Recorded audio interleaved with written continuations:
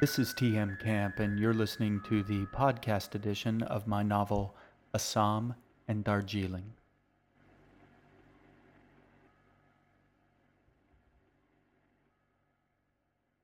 Book 1, Chapter 18.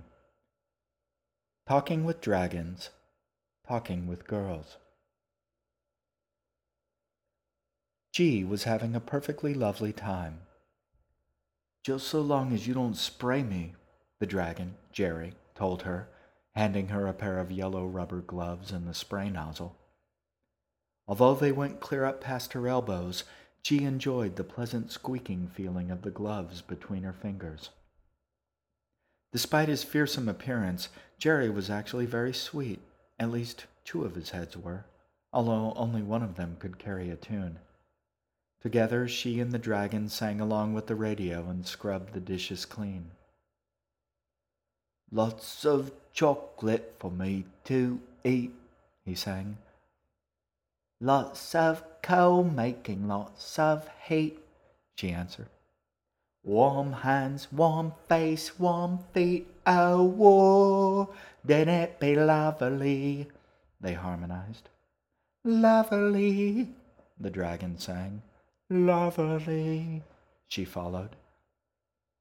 "Gods of flame and mischief," muttered Jerry's leftmost head to Assam, who was not, incidentally, having quite so much fun as his sister. "Is she always this?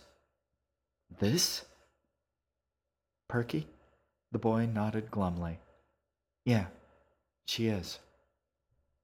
"How do you stand it?" Assam shrugged. Long ago he'd developed a limited immunity to his sister's charms. She no longer delighted or annoyed him, at least in small doses. The dragon ground out his cigarette in a coffee cup sitting next to the radio. "Some days," he confided to Assam, "some days I'm half tempted to accidentally knock that damn thing into the sink." "What, the radio?" "Yeah." "Why don't you just change the station?" The dragon shook his head. "Wouldn't matter. It's on every station. It's all they play down here." "What is?" The dragon fished a crumpled pack of cigarettes out of his apron pocket. "Show tunes," he said miserably, offering the pack to the boy. "And nothing but." Assam shook his head. "I don't smoke." "No? Suit yourself." Jerry tugged a fresh cigarette out of the pack with his lips and lit it with a jet of blue flame from one of his nostrils. Assam was impressed. "They only play show tunes?" "Yeah." The dragon blew a pale plume of smoke out of his other nostril. "Why, where you think you are, anyways?" Assam shrugged. He had a point. The radio squeaked its way through a commercial for a car wash, and then the disc jockey rolled into a new song. Assam tried to wrap his head around the notion that somewhere out there in the underworld was a disc jockey playing songs, let alone a car wash. The middle head of the dragon sang softly. "Not a day goes by, not a single day, but you're somewhere a part of my life, and it looks like you'll stay. As the days go by, I keep thinking, when does it end?" "Hopefully soon," the left head muttered to Assam.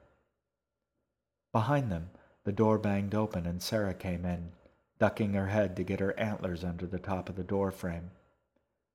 "Hey guys," she said. "How's it going?" "Sarah!" G and the dragon's middle and right heads called out. The left head nodded to her. "You punched out?" She nodded. "Yeah, I just wanted to say hi before I left. Everybody doing okay?" G and the dragons nodded. "We've been singing," the girl told her. Sarah smiled.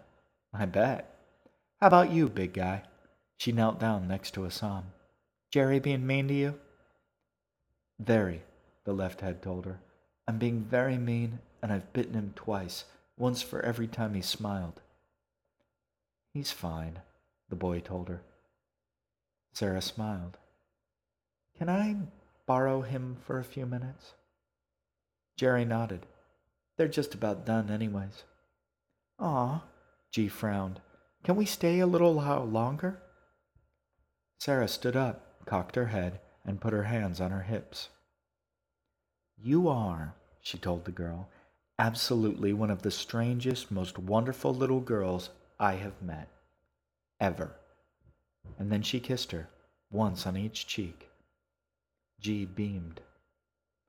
You stay here with Jerry. She put her hand on Assam's shoulder.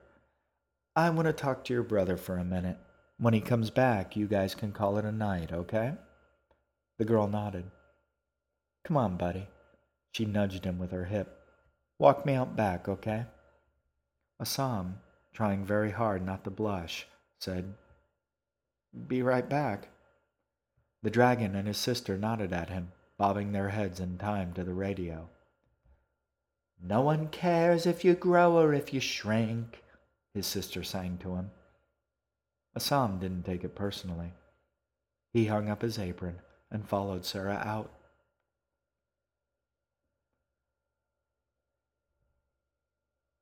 I'm not going to ask you a lot of questions, but I need to know a few things. You kids are very sweet, and I'd hate it if something bad happened to you because I was afraid of being nosy and didn't help. They were standing outside on a low concrete slab at the back of the diner. To one side was a big green dumpster with a few garbage cans gathered around it. On the other side, a set of concrete steps led down to what looked like a driveway, but there wasn't anything out there beyond it, except for darkness. Assam was surprised to see that it was nighttime. I didn't think we'd been in there that long, he said to Sarah. Time works a little different here than what you're used to, she said, which is one of the things I wanted to talk to you about. She shot a glance out past the diner, into the darkness. My boyfriend will be here soon, so I don't have a lot of time. She sat down on the edge of the loading dock and dangled her legs over, letting them swing. She patted the concrete next to her. Assam sat down. Your sister's very strong, she said, and very sweet, but she's not careful enough, not by half, so you're going to have to be careful enough for both of you. You understand what I'm saying? The boy nodded. His parents had been telling him practically the same thing for years. Sarah looked up at the sky. She seemed to be debating something in her mind. Finally, she said, How did you get Charlie to take you, without paying the obelisk? The what? The coin. What did you give Charlie for your passage? Assam shifted, confused. Who's Charlie? The man with the boat, on the river. He pushes it along with a staff, a long stick? The boy shook his head, understanding. No, we couldn't. He wouldn't let us on, so we had to. She held up a finger to his lips. Nope, don't. It's better if I don't know. What do you mean? She sighed. I can't lie. Assam looked at her, puzzled. Okay. If someone asks me, she tipped her head towards him and whispered, if someone asks, I have to tell them what I know. Who? The way she said someone caught his attention. It wasn't a someone that meant anyone. The way she said it made him think that someone meant someone specific, and that it was not a good someone either. She sat back. Trust me, it's better if you don't know. It's better if I don't know, or it's better if you don't say? He asked, a little rudely. She sighed. Both, probably. But you don't need to worry about that. What do I need to worry about? She looked up at the sky. Nothing. Together, they stared up at the dark, scarless sky for a while. You're a good kid, Sam, she told him. Thanks, He froze, suddenly very scared. She stared at him for a long moment. It wasn't hard to figure out. Don't worry, I won't tell anyone. She looked back up at the sky. There's really only one or two reasons why people come here, she said, and only one of those is on purpose, really. He didn't know what to say. You're going to have to be careful. She's going to have to be strong. Sarah gave him a wry smile. This sort of thing isn't nearly as easy as it sounds in the stories. It's never easy in the stories, Assam said. She winked. Well, so this is going to be harder then. He laughed. There was a clatter from one of the garbage cans and he looked over, startled, just in time to see something pale slink off into the shadows. Foxes, Sarah said. Listen, you're not the first kid to try this sort of thing. I'm not? It's happened before. Does it happen a lot? More than you'd think. He sat there for a long moment, thinking. He was afraid to ask his next question, but Sarah beat him to it. Sometimes, she said, quietly. Sometimes they do, yeah. But not always. He didn't dare look at her. But not always. She put her hand on the crown of his head and gave him a wry, lopsided smile. I'm sorry, buddy. Looking back down at his shoes, Assam said, It's all right. At least it's not hopeless. She laughed and squeezed his hand. You guys, you always say that. Who? You. People. She laughed again. You're all so funny. Assam opened his mouth and then closed it again. She cocked her head to one side. What? Nothing. Assam wasn't quite sure that he wanted to know how much more to Sarah there was than just a cute girl who happened to have antlers. Tell me. Sarah, he stopped, uncertain. What are you? She sat back and looked at him. What do you mean? Before he could answer, a car came around the side of the diner and pulled up alongside of them, engine rumbling like thunder. The car was long and painted dark red with little sparkles in it. There was a coiled snake painted in gold on the hood. As it pulled up, the top of the car opened up and folded back to crumple upon itself and disappear behind the back seat. Rap music poured out of the open car. That's my ride, Sarah said. That's my baby. She stood up, brushing off the seat of her jeans. Walk me over. I want you to meet Seth. They hopped down and Assam followed her to the car. There was a man sitting behind the wheel. He was bald and tan, with a face so smooth it might have been glass. He had a gold ring in one ear and wore a sand-colored shirt open to his waist. He might have been 1,000 years old. He might have been 40. Hey, baby, he called to her. Who's your friend? Hi, sweetie. Sarah leaned in and kissed him on the lips. This is Assam. He's been helping Jerry out tonight. Hi, the boy said. Seth had yellow eyes, with a long, thin pupil at the center, like a cat or a snake. Assam, the man nodded. That is an excellent name. He had a bit of a lisp, Assam noted, and his lips were cracked around the edges and wrinkled like a mummy's. Thanks. Sarah wrinkled her nose at Seth, looking very cute and very young.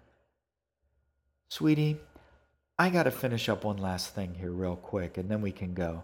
You don't mind waiting, do you? Seth shook his head.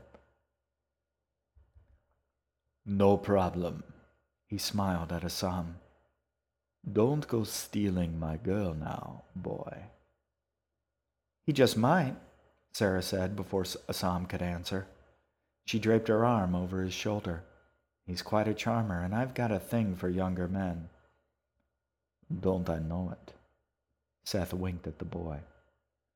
Assam felt the blush on his cheeks and couldn't do anything about it. Come on, handsome, she laughed, walking him back up the stairs to the diner. Listen, she knelt down and put her hands on his shoulders. I wish we had more time to talk, she said.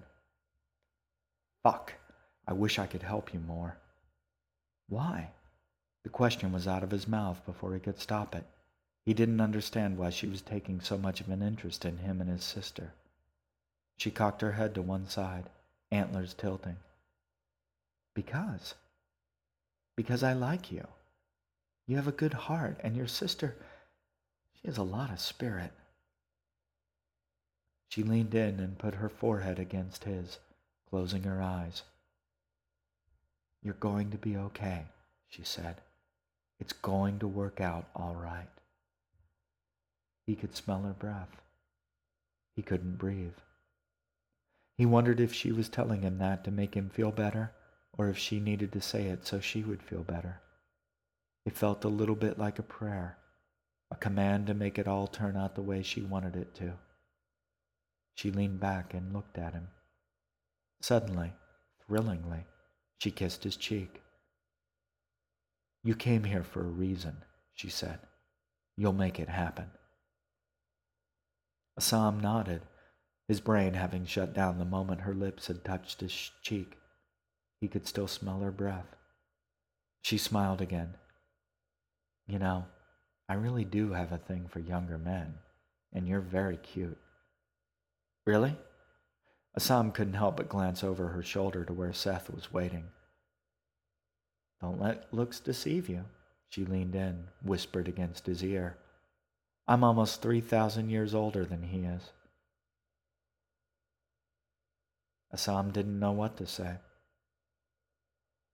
She smiled, nose to nose with him. Cinnamon, he thought to himself. Sarah locked eyes with him and said, quietly, as though someone might be listening, Go to the Winter Palace and tell her your story. I think she'll help you. Who? Where's the palace? Not so loud, Sarah shushed him. Don't worry, you'll know it when you find it. Before Assam could ask more questions, Sarah stood up. Time to go. My man and I are going to the movies. Take care of her, she said, squeezing his hands between hers. I will. Thank you.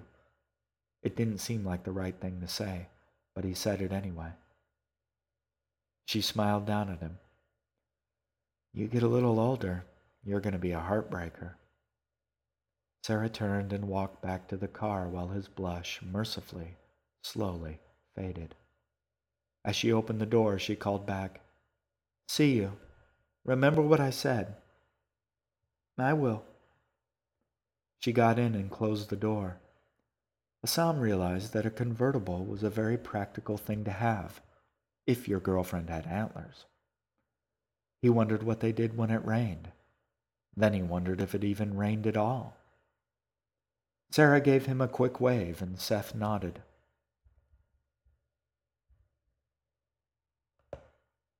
Assam raised his hand, and he did not remember to put it down again until long after their taillights had faded into the darkness. He stood in the pool of light cast by the single bare bulb over the door. A few moths darted around, their shadows huge in the yellow sodium light.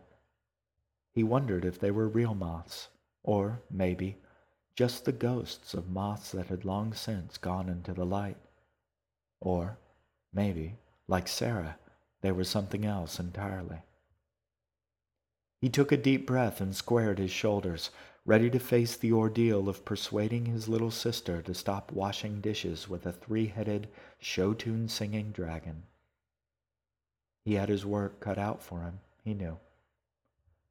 There was a clatter over by the garbage bins, and he turned with a surprised yelp. From the shadows, something answered with a little bark of its own. Assam froze. He thought to run for the door. He was afraid that if he did, whatever was out there would give chase. He wouldn't make it. He stared into the shadows. Something that might have been two green eyes stared back. After a long moment, he saw them blink and disappear. He relaxed. "Foxes," Sarah said in the back of his head. He turned back to the diner. His hand was on the knob when a soft voice spoke to him from behind. "Pardon?" Assam turned. There was a fox there in the shadows, sitting on top of one of the trash cans. It stared at him intently. Assam turned, reaching for the doorknob again. There was a polite little cough behind him. He turned back. The fox was still staring at him intently.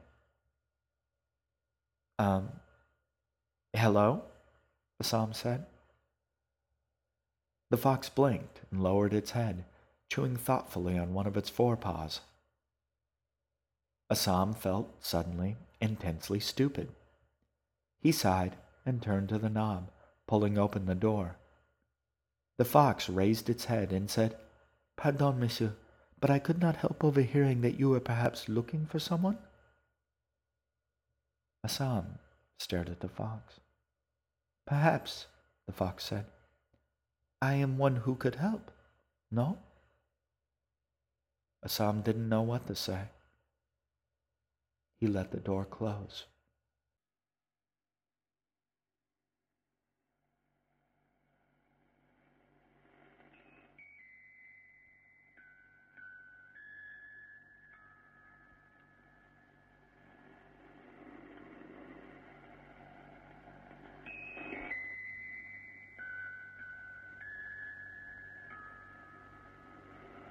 You have been listening to Assam and Darjeeling, written and performed by T.M. Camp. A new chapter from the book is available each week, free to download at the iTunes Store. To find out more about Assam and Darjeeling, to read my weblog, or to send me your questions and feedback, visit my website at www.tmcamp.com. I hope to hear from you. Thank you for listening. I'll talk to you soon.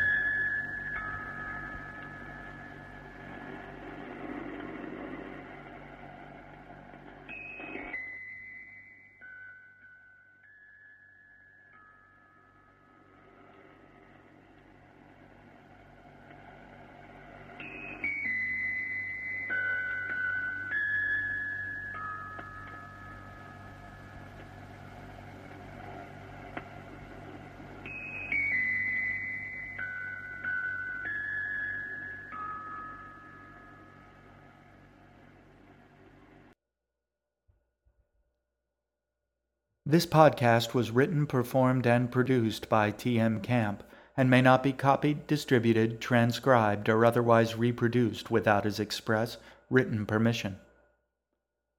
To receive permission, please contact the author directly by holding up a mirror beneath a full moon one night past its wane and whispering your request into the left ear of your own reflection. Or in the usual manner at www.tmcamp.com. Unless otherwise noted, all contents of this production are copyright 2007, TM Camp. All rights reserved.